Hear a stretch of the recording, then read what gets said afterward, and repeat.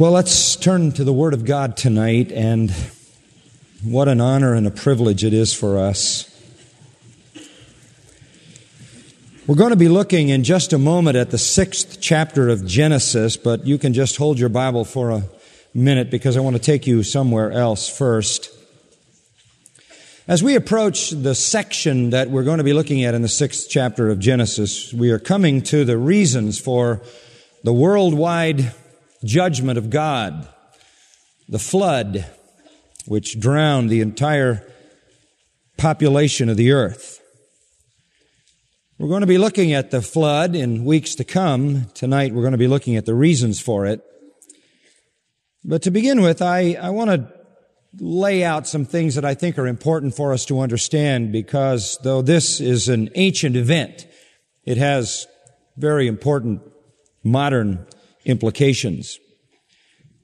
We have a society that works feverishly to preserve its future, to preserve the planet, to preserve the environment, to preserve certain human institutions, to preserve the human race, to preserve animals, certain threatened species.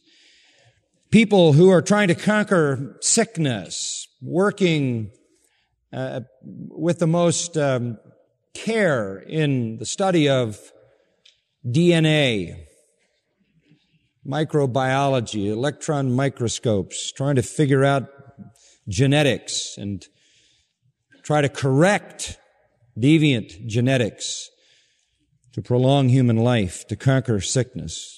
Billions of dollars are spent working on answers to AIDS and cancer and heart disease and every other malady. But no matter how hard people work, no matter how clever their scientific understanding might be, no matter how great their passion or feverish their effort to guarantee the continuity of human survival, it's not going to work. There is nothing within the power of man to stop the inevitable destruction of the human race and the earth and the universe as we know it. The Bible tells us how history is going to end. It's going to end when the Lord Jesus returns, destroys all the ungodly, establishes His kingdom. At the end of that kingdom will be a final victory over the ungodly who have been born during that kingdom. And then the entire heaven and earth as we know them will be uncreated, and everything that has existed in this realm will cease to exist and be replaced by the eternal state. At that time, all of the human race will be destroyed. Only those who belong to God will escape that destruction. Everything in this physical world is not going to remain the way it is. The world as we know it is not billions of years old, first of all, and it's not going to go on for billions more. It is not a universe that is uniformly sustaining itself perpetually without cataclysm and interruption. The truth is, as we experience it, the universe as we know it is about 4,500 years old. It was 4,500 years ago or so that the flood came, changed the character of the skies, and changed the earth dramatically. It also destroyed all of the human race, the exception of 8 people, so that all humanity was begun again from those 8. And that destruction occurred about 1,650 years after the original creation, so the whole thing is something around 6,500 years old.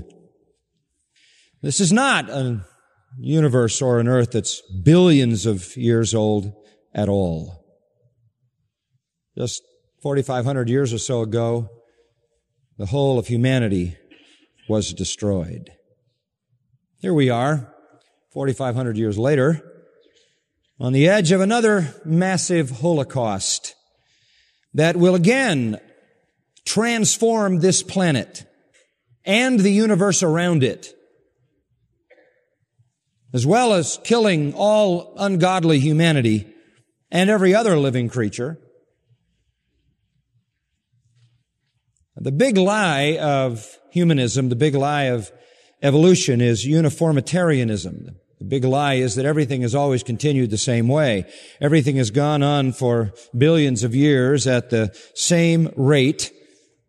It's going on today and will continue the same way in the future. That is the pervasive lie in human philosophy, and it is exposed in the Bible. To see that, I want you to turn to 2 Peter chapter 3. Toward the end of the New Testament, just a couple of books from the end, really, separated from the book of Revelation by epistles of John and Jude, you come to 2 Peter chapter 3. And this gives us a link from the flood to the present. 2 Peter chapter 3. How much is it worth to know the future? Apparently it's worth a lot. People are making their fortunes on the psychic hotline, writing books like the Celestine Prophecy and other things like that. It is really a consuming desire for people. Soothsayers, prognosticators, seers, prophets, psychics, fortune tellers, oracles, astrologers, mediums, etc., etc., etc., all make their living from the desperation of people who want to know the future, which none of these people know. But they create the illusion that they do, and they make their victims willing subjects. But here is the real future, right here in 2 Peter 3. For man, humanity, and the planet. Verse 1, this is now, beloved, the second letter I am writing to you, in which I am stirring up your sincere or pure mind by way of reminder, that you should remember the word spoken beforehand by the holy prophets and the commandment of the Lord and Savior spoken by your apostles. This isn't anything new, but I want to take you back to what is pure. I want to take you back to what is sincere. I want to take you back and disconnect you from the seduction of human ideas. I want to take you back to the prophets and back to the apostles. What's that? The writers of the Old Testament, the writers of the New Testament. I want to take you back to divine revelation. And we know well that in the Old Testament, the prophets spoke of the final judgment to come, as well as the apostles writing of it in the New Testament. I want to take you back to Scripture, he says, and therein you're going to find how history is going to end. And then in verse 3, he says, knowing this, first of all, let's start here, that in the last days mockers will come with their mocking, following after their own lusts. Know this, that when you come into the last days, there will be scoffers or mockers. And what will they mock? Well, they'll mock the Scripture. They'll mock Christianity. They'll mock the Bible. What in particular about the Bible? Well, they will mock, following after their own lust, verse 4, and saying, where's the promise of His coming? They're going to mock the second coming. They're going to mock the promise that the Bible has of judgment. They're going to mock the idea of the return of Jesus Christ in divine retribution. They do this because they are filled with lust. They, following the path that they are led into by their own lust, obviously want to eliminate retribution because they live as creatures of lust and creatures of, therefore, sin. They don't like to consider the reality of divine retribution since they are driven by and filled by, motivated by lust. The idea that God is going to invade the world and destroy sinners isn't suitable. It's not politically correct. And so they mock and scoff. And the way they do that is by saying, where's the promise of His coming? We've been saying this for a long time. Here it is in the Bible. It's been repeated by preachers through the centuries. Where is He? All of you who say He's coming, all of you who say that divine judgment draws near, where is Jesus. They deny the judgment promised in Scripture. And their argument is just what I said earlier. Here it is. It's the argument of uniformitarianism, verse 4. For ever since the fathers fell asleep, all continues just as it was from the beginning of creation. They go all the way back. There were no evolutionists in Bible times. Everybody understood that somebody had to make the universe. Every effect has to have a cause, as we've been saying. And they said, we understand there was a creation, but everything from the creation has gone on in a uniform fashion. It's always been the same. Life is stable. Life is fixed. Life is ruled by unwavering non-variables. Life has patterns that are uninterrupted and unbroken. Everything has gone on since the creation without any divine intervention.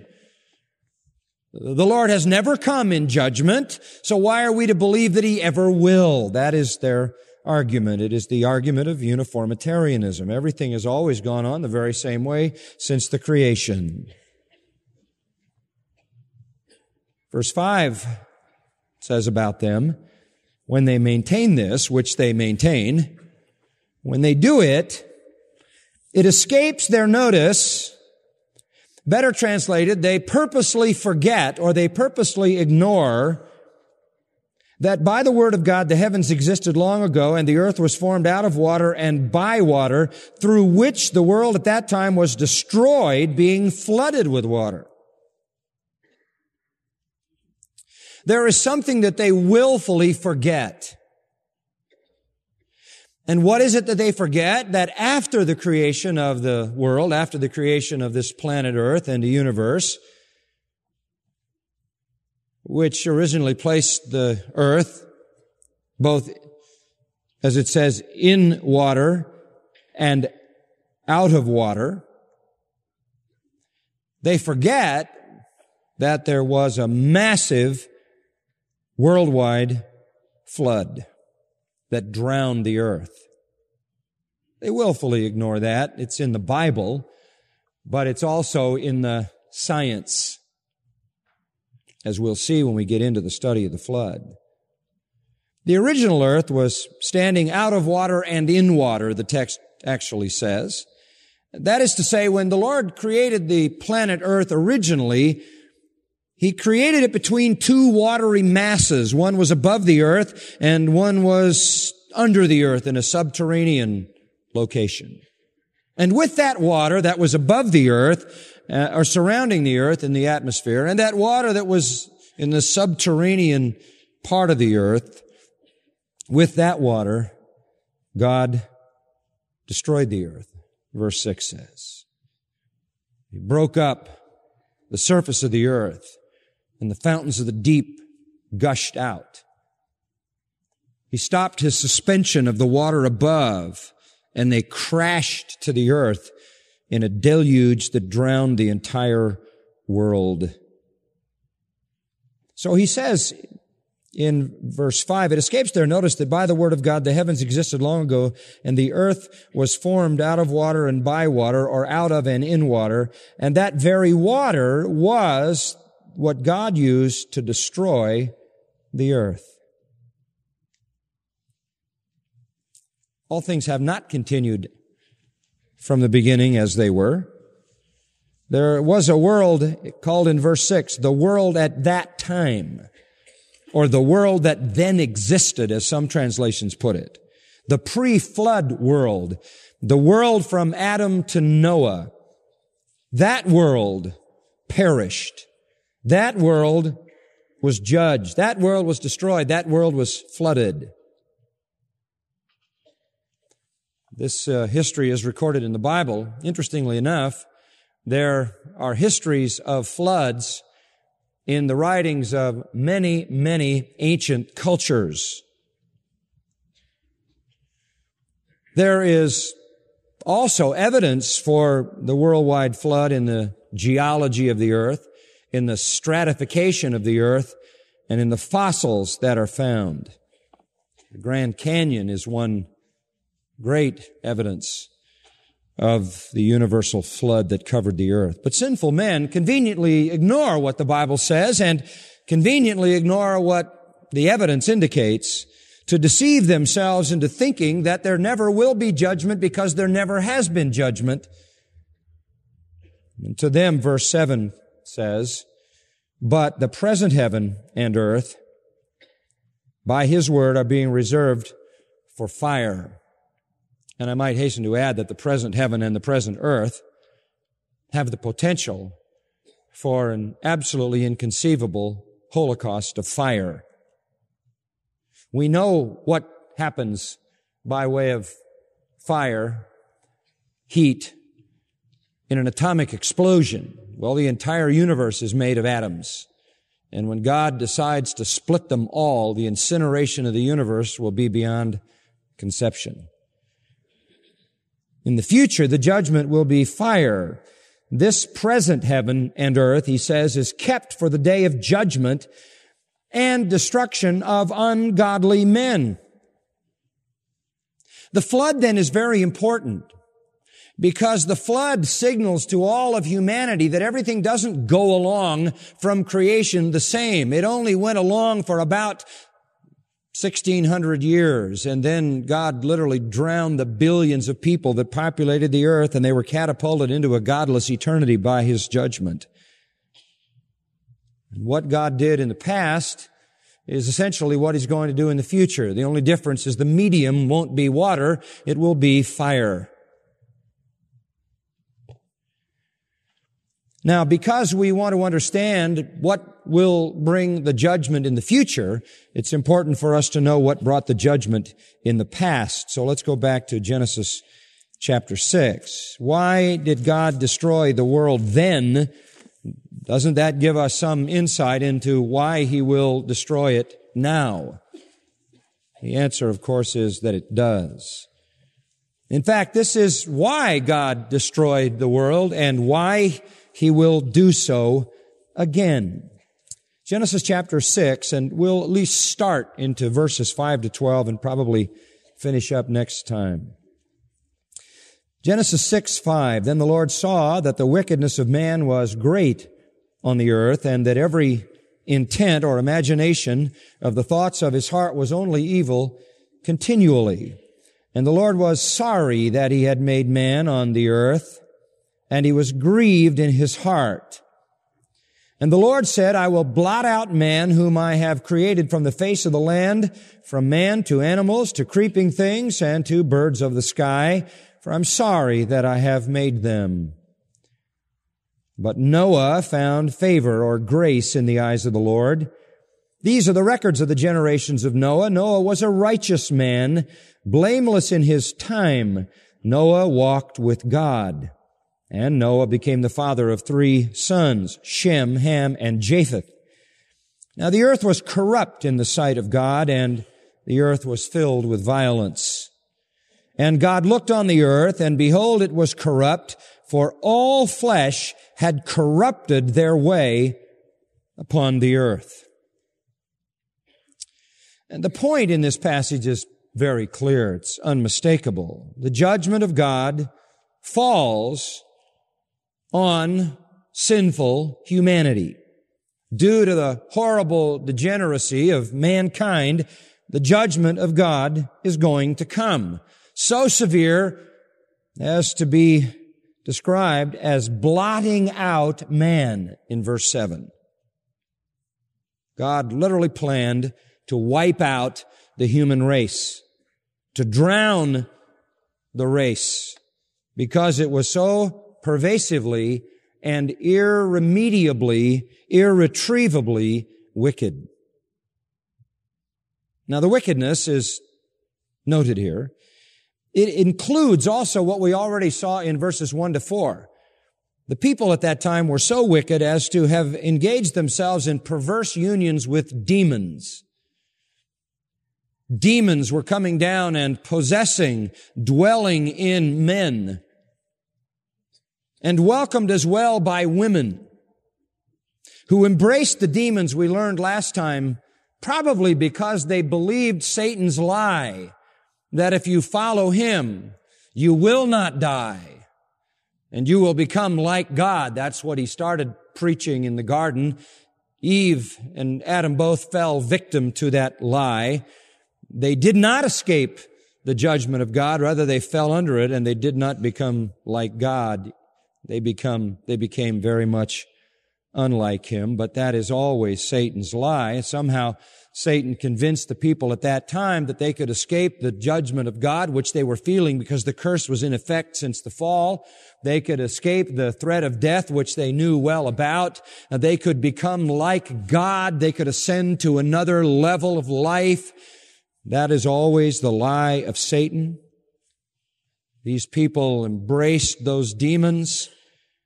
The demons came into their marriages, came into their families, brought wretched wickedness and evil into their lives. Both the parents and the children apparently were under demon influence and demon control. They may have thought that they had escaped the judgment of God, but they hadn't. They may have thought they would become gods, but they didn't. All that happened to them was they were mighty men, some of them, the end of verse 4. They were men of renown. They were men with a name, men with a reputation. Satan was able to make fierce people out of them, warriors out of them, renowned leaders out of them, but in the end, they were men. They did not transcend human life, therefore they did not escape the judgment of God. In fact, in verse 3, God says of them, He is also flesh. Humanity, with all of its effort to transcend itself, to somehow commune with supernatural beings and be lifted above its humanity, cannot succeed. And in the end, it is just flesh, just humanity. And God's Spirit will not always strive with humanity. There is a limit to His patience. And so one of the elements of their sinfulness was they had reached the point where they literally were communing with demons. This is a startling thing to think about because through most of this period, Adam and Eve, certainly Adam, was alive. They wouldn't have even had to have a second-hand testimony about the folly of listening to Satan, about the foolishness of engaging with fallen angels, with demons who are here called the sons of God. But in spite of the testimony of Adam, who well could have told them what paradise was like before they met the fallen angel Satan, who told them what a horrible, horrible thing they sacrificed because of their sin. Even the testimony of Adam was not enough to keep them from the demons. Same old satanic lies that they heard in the garden were told again. You won't die, and you will be like God. And they bought the lies, and they engaged the demons. By the way, this is essentially the same temptation that Satan presented to Jesus. He really only has one angle. He said to Jesus, here you are suffering, here you are hungry. Why don't you just bow down to me? This isn't right. You've been fasting for 40 days. Why doesn't the Father take care of you? You don't have to live under this. You don't have to live under this deprivation by God. Just bow down to me and I will give you the kingdoms of the world. Same old lie. I'll remove you from the deprivation of God and I'll exalt you to a level that is more than He is willing to do. Same old lie. Satan has always said, follow me, follow my false religion, and you will get eternal life. You'll conquer divine judgment. You'll overcome death, and you'll become a god or godlike. Eternal life and higher being. That's what all the false religions of the world have always promised. Greek mythology, people cohabitating with the deities to produce superheroes like Hercules. All of these bizarre superheroes that are in our society, from Superman to Batman to whoever, Power Rangers, whoever in the world they are. Ninja Turtles, I don't know what they are. Satan always trying to get us to live in some fantasy world that we can transcend our humanness. But Satan can't deliver eternal life, and he can't deliver godhood. All he can do is make our sin worse, our alienation from God more severe, our judgment greater. Genesis, however, doesn't say anything about the judgment on the fallen angels who communed with these people, because Genesis, as I told you last time, is a story of man. The record of what happened to the angels we studied last time in 2 Peter 2 and in Jude verses 6 and 7, as well as 1 Peter chapter 3. But here we have the story of man. So man is so bad that he is, rather than pursuing God, pursuing demons. Rather than wanting to connect with God, he wants to connect with demons. That's how far he has sunk. We get a further description of his sinfulness in the terms that begin in verse 5. Here his wickedness is defined for us. Here his flesh is described for us. Here is human depravity. Here we really come to the first major description of the doctrine of human depravity, the depravity of man. This is the introduction to what it means to be depraved. And I might say, too, that because it's important to keep this in mind, that while the passage arraigns humanity or indicts humanity, it also exalts God. It becomes clear that God cannot tolerate sin. And the reason he cannot tolerate sin is because he is absolutely holy, just, consistently pure, and unchangingly so. He does not act capriciously. He does not act randomly. He does not act arbitrarily. He is not amoral. He will act in consistency with his holy nature.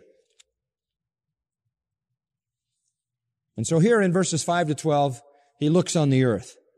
The earth is mentioned, haaretz, 8 times in the verses that I read. Earth becomes the focus here. As I said, his judgment on the holy angels is left for another place and another time. Earth becomes the focus. Earth is going to be purged by God of this wretched humanity. Corruption has gone beyond the point of recovery or tolerance. And God is going to drown the earth. Now, the verses that I read unfold in a very simple way. First, we see what the Lord saw. Then we see what the Lord felt. Then we see what the Lord said. And then we see what the Lord gave. This, as one commentator puts it, is a window into the heart of a troubled Creator. Let's look first of all and see what the Lord saw. Verse 5. Then the Lord saw. And what did he see? That the wickedness of man was great on the earth, and that every intent of the thoughts of his heart was only evil continually.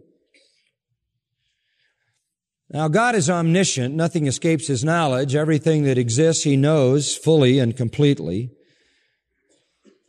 When it says the Lord saw, it has the idea of the fact that he was aware of, fully aware of, completely aware of at all times. It isn't that as he was moving along one day or as his eyes were scanning the planet, he found something that he had not prior seen. That is not the idea. It is that everything was exposed to his omniscience. Hebrews 4:13 says, "And there is no creature hidden from his sight, but all things are open and laid bare to the eyes of him." There is nothing that escapes his gaze or his knowledge. This is not the seeing of sudden perception. This is the seeing of constant awareness. There never was a moment, there never was a split second that he was not fully, completely aware of everything. In fact, the word saw is used of a constant awareness. In the 30th chapter of Genesis, verse 1, Rachel saw that she bore Jacob no children. That was not a sudden perception. That was a settled understanding. She saw, meaning that she was constantly aware that she bore Jacob no children. That's that same verb used in that same way. Later on in the chapter, verse 9 of Genesis 30, Leah saw that she had stopped bearing. Again, this is the idea of an awareness, and you find it used that way in chapter 50, verse 15, and other places in the book of Genesis. So the Lord was aware, is a better way to say it. The Lord knew. And what did He know? That the wickedness of man was great on the earth. Man, ha'adam, humanity. That the wickedness of humanity was great on the earth. This is a very great difference. Go back to chapter 1, verse 31. After the original creation, God saw then as well. God was aware, and God saw all that He had made, and behold, it was what? Very good. Very good. And just 5 chapters later, it's very, very bad. The people may have thought that their demon spirits had helped them produce renowned Gibborim, as the Hebrew word indicates, men of renown. But they weren't super beings. They weren't half demon, half man. They were just more evil flesh. Before they came along, there were other great men called Nephilim, other powerful men, and there were just more of them. And what God saw when He looked at these evil people was not just their behavior, but behind it, it was their thought. It wasn't that they were really good people. They were well-intentioned, just kind of fumbling and stumbling and being messed up by their environment. That's the modern definition of sin. That man is basically good and he's noble. He's just crippled by the people who are around him and the debilitating circumstances. And if we can get him enough money and enough education and take off the pressure and those people who want to hold him to strict moral laws and free him up a bit, he'll become noble all on his own. But that's not the Bible definition of man. The Bible definition of man is that what's wrong with him is not really his behavior. That's only a symptom. What's wrong with him is his nature. And the Lord saw that the wickedness of man was great on the earth.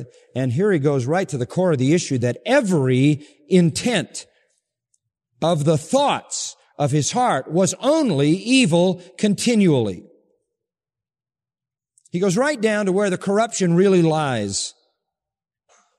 It's down in the depths of the nature of man.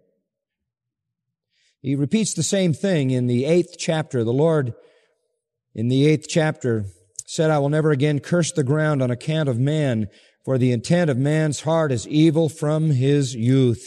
Here He repeats it again. Even before the flood, after the flood, man is man. Fallen man is fallen man. And everything in his natural heart is only evil continually. The best that he can do, Isaiah said, is filthy rags. Now let's break down some of these thoughts here a little bit. You see the word heart there. We think of heart, we think of emotion. In our culture, the heart is connected to emotion. But to the Hebrew, the term heart referred to the seat of thinking. Now, emotion was certainly part of it, but they would perhaps differentiate the emotions they would refer to, at least in the New Testament, as the bowels, because you felt emotion sort of in your gut. And you know that's true in human life. When you're struck with a powerful emotion, your stomach churns and so forth. The heart was the seat of thinking. And so it became very clear to God that at the very seat of thought, the very root of all behavior, the very heart of man, where all the thoughts were produced that generated all the behaviors, everything in there was profoundly wicked. This testimony is affirmed, as you well know, throughout all of Scripture. So the heart has to do with a seat of thought. Look at the word intent for a moment. Some of your Bibles may say imagination. Yeser in Hebrew. And it is a cognate word. That is, it's a related word to a Greek verb found in chapter 2 and verse 7. Chapter 2, verse 7, the Lord God formed man of dust from the ground. This is the word formed. It's the word formed. God looked into the heart of man, And he saw that everything formed there. Everything developed there. Everything designed there. Everything conceived there. Every image, every idea, every ideology, every thought pattern, every philosophy, every self-styled religious view, all of it, everything that was formed in man was only evil continually. Everything. Boy. This is not to say that every man is equally as vicious, every man is equally as murderous, every man is equally as proud, every man is equally as angry, every man is equally as violent, every man is equally as vengeful to every other man. But it is to say that every human being, to some degree, only relative within the framework of his depravity, every human being is at heart a sinner, unable to form or shape or conceive or design anything in himself that is not wicked. Even his philanthropy is conceived as a way to pacify his guilt or to demonstrate that he's better than others for the purposes of pride. This is the problem with man that is outlined in the 7th chapter of Mark. Jesus said to the multitude, listen to me, all of you, and understand Mark 7:14. There's nothing outside the man which going into him can defile him. Your problem is not what's outside of you. It's not your environment. It's not the way you were treated as a child. It's not that you were abused. It's not that you were misunderstood. It's not that you weren't loved. It's not that you were deprived. It's not the society is beating on you with all of its forceful temptations. There isn't anything outside of you coming into you that defiles you. It is that, he says, which proceeds out of the man that defiles the man. That again is another definition of human depravity given by Jesus himself. It's what comes out of the man that defiles the man. Later in verse 18, are you so lacking in understanding? Do you not understand that whatever goes into the man from outside cannot defile him because it doesn't go into his heart, but into his stomach, and it's eliminated? He said that which proceeds out of the man, that is what defiles the man. For from within, out of the heart of men proceed evil thoughts, fornications, thefts, murders, adulteries, deeds of coveting, wickedness, deceit, sensuality, envy, slander, pride, and foolishness. All these evil things proceed from within and defile the man. That is really just an extension of what God said in Genesis chapter 6, confirming what we understand about depravity. In the epistle of James chapter 1, it says in verse 14, each one is tempted when he's carried away and enticed by his own lust, that when lust has conceived, it gives birth to sin. And sin, of course, brings forth death. Lust, working in the wicked heart of every human being, conceives only what is sinful. Only what is sinful. So the idea of the word intent is to form or shape or devise or design. Everything that man devises, everything that man designs, God said, everything was only evil continually. And you say, well, why? Is that going to be true of everybody? Yes, except the righteous whose hearts have been transformed. That's why when God drowned the world, he only spared 8 people. The rest had no capacity to alter on their own their wicked nature. And they refused to hear the word of God, the message of God. They were left then in their depraved condition. Only evil nonstop.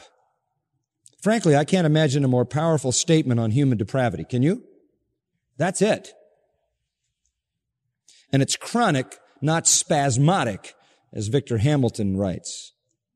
It's chronic. This is the problem with man. And the flood didn't change it. As I read you in chapter 8, verse 21, coming out of the flood, God says the intent of his heart is still evil. The flood doesn't change that. You read in the book of Deuteronomy later on in the history of God's people Israel, and you read the same kinds of things.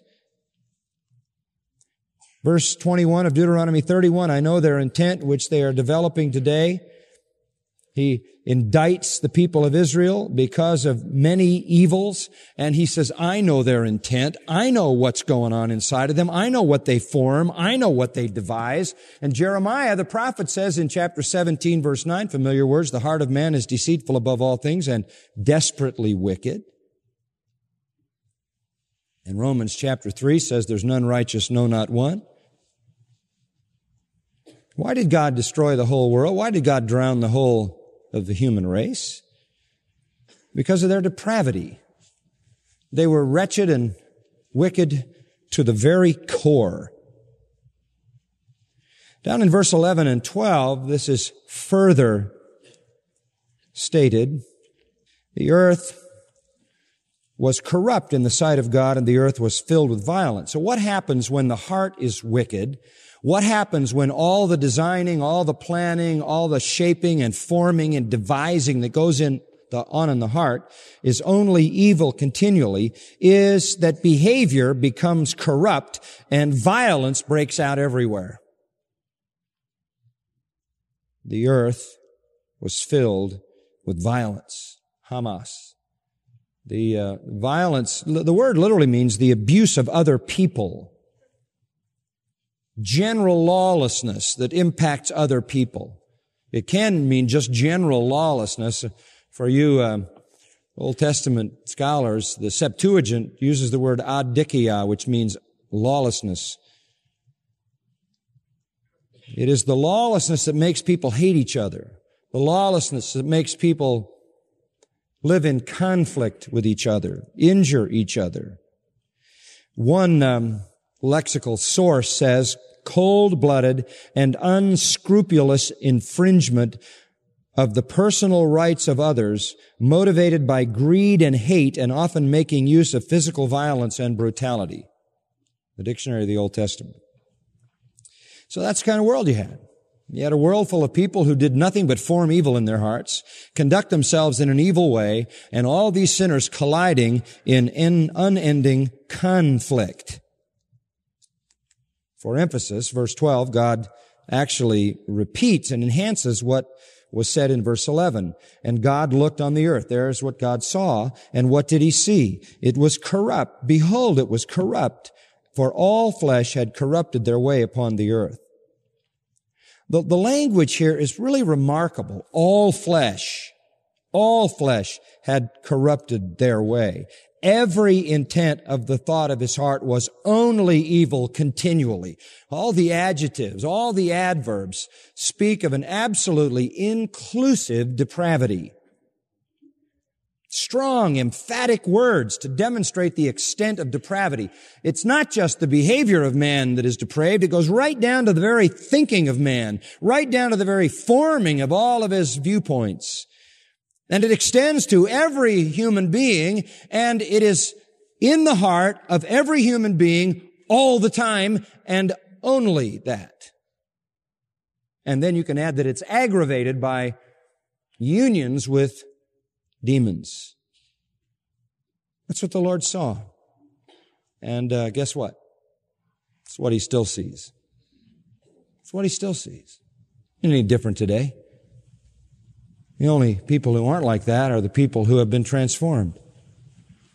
And we can be thankful to God that by his grace there are more than 8 today.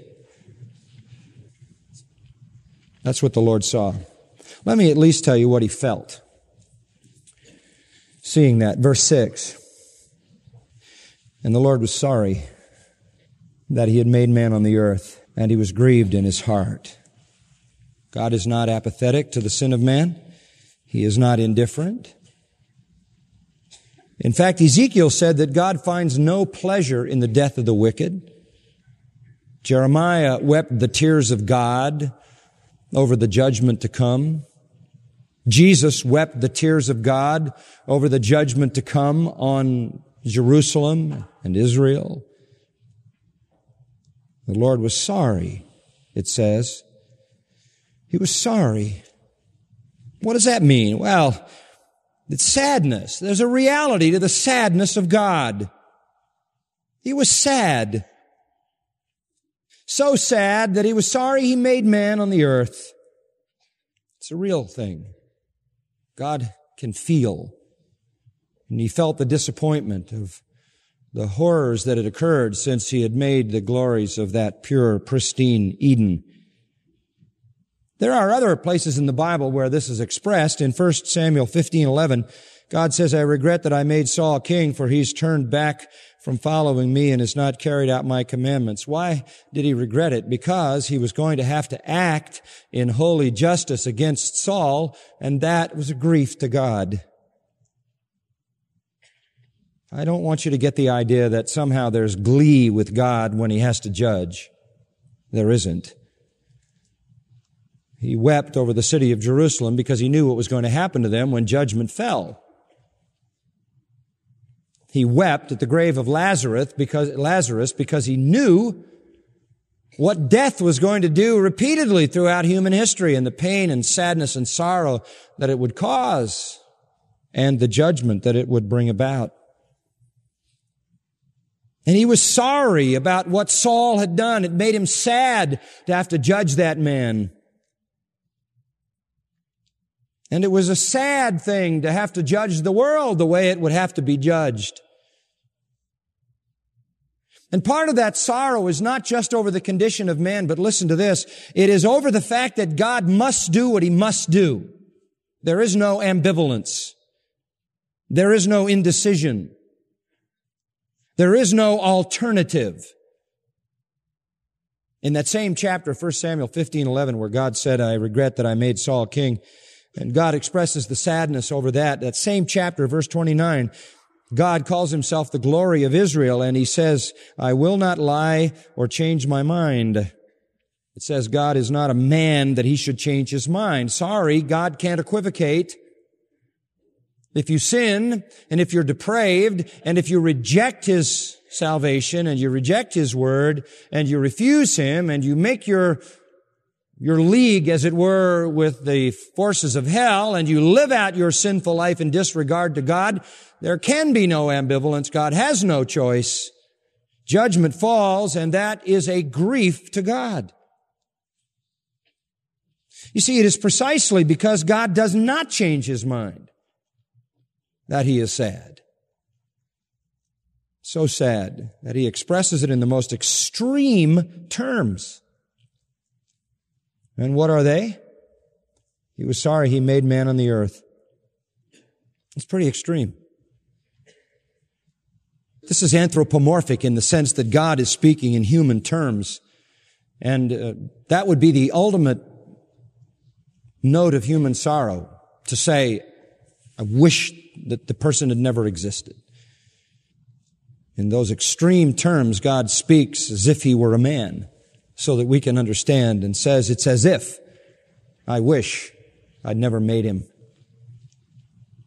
You see, God was truly grieved by sin and truly grieved by the immutable and necessary consequences that sinners bring upon themselves. Yes, God is sovereign. Yes, man is responsible. God didn't make him sin. God didn't want him to sin. But God doesn't accept excuses for his sin, nor does he blame his environment.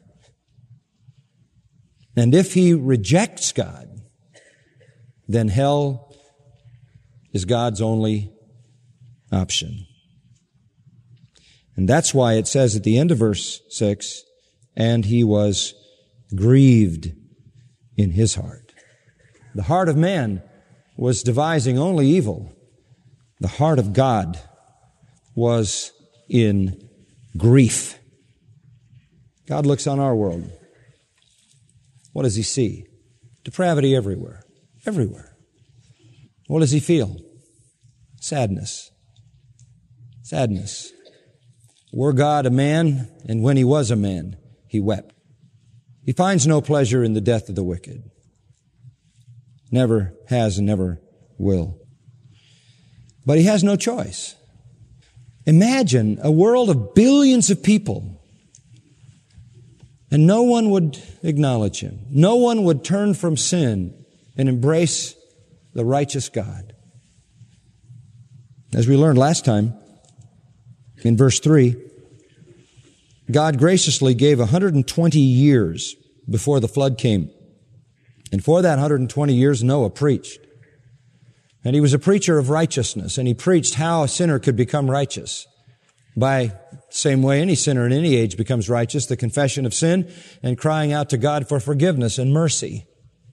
And for 120 years, that dear preacher preached, and for 120 years, nobody heard. Only his wife, 3 sons, their 3 wives, 8 people believed.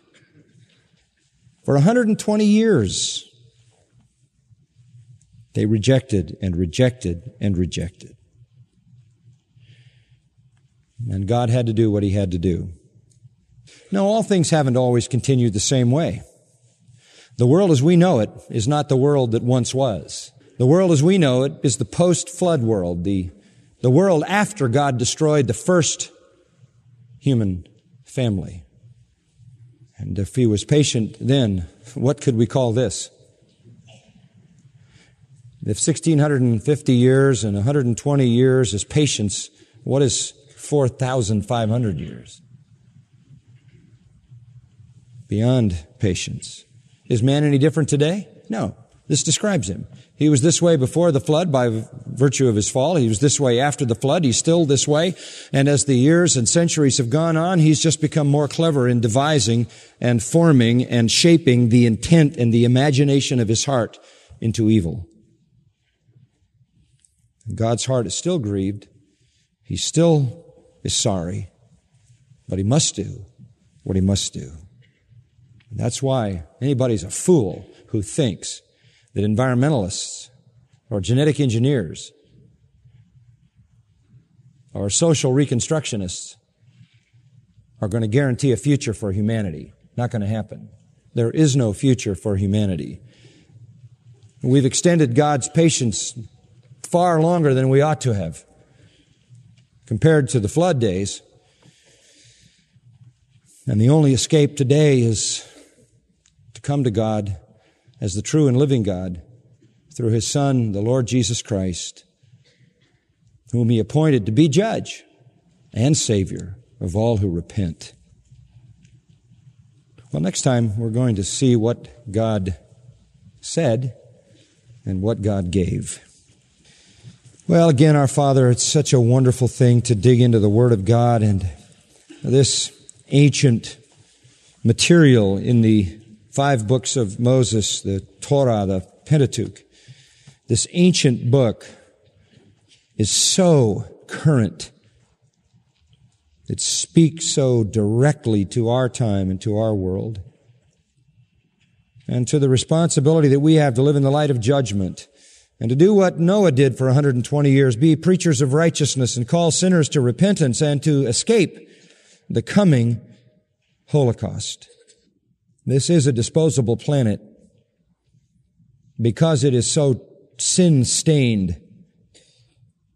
It must be destroyed and will be, and with it all those who in their depravity reject the only hope,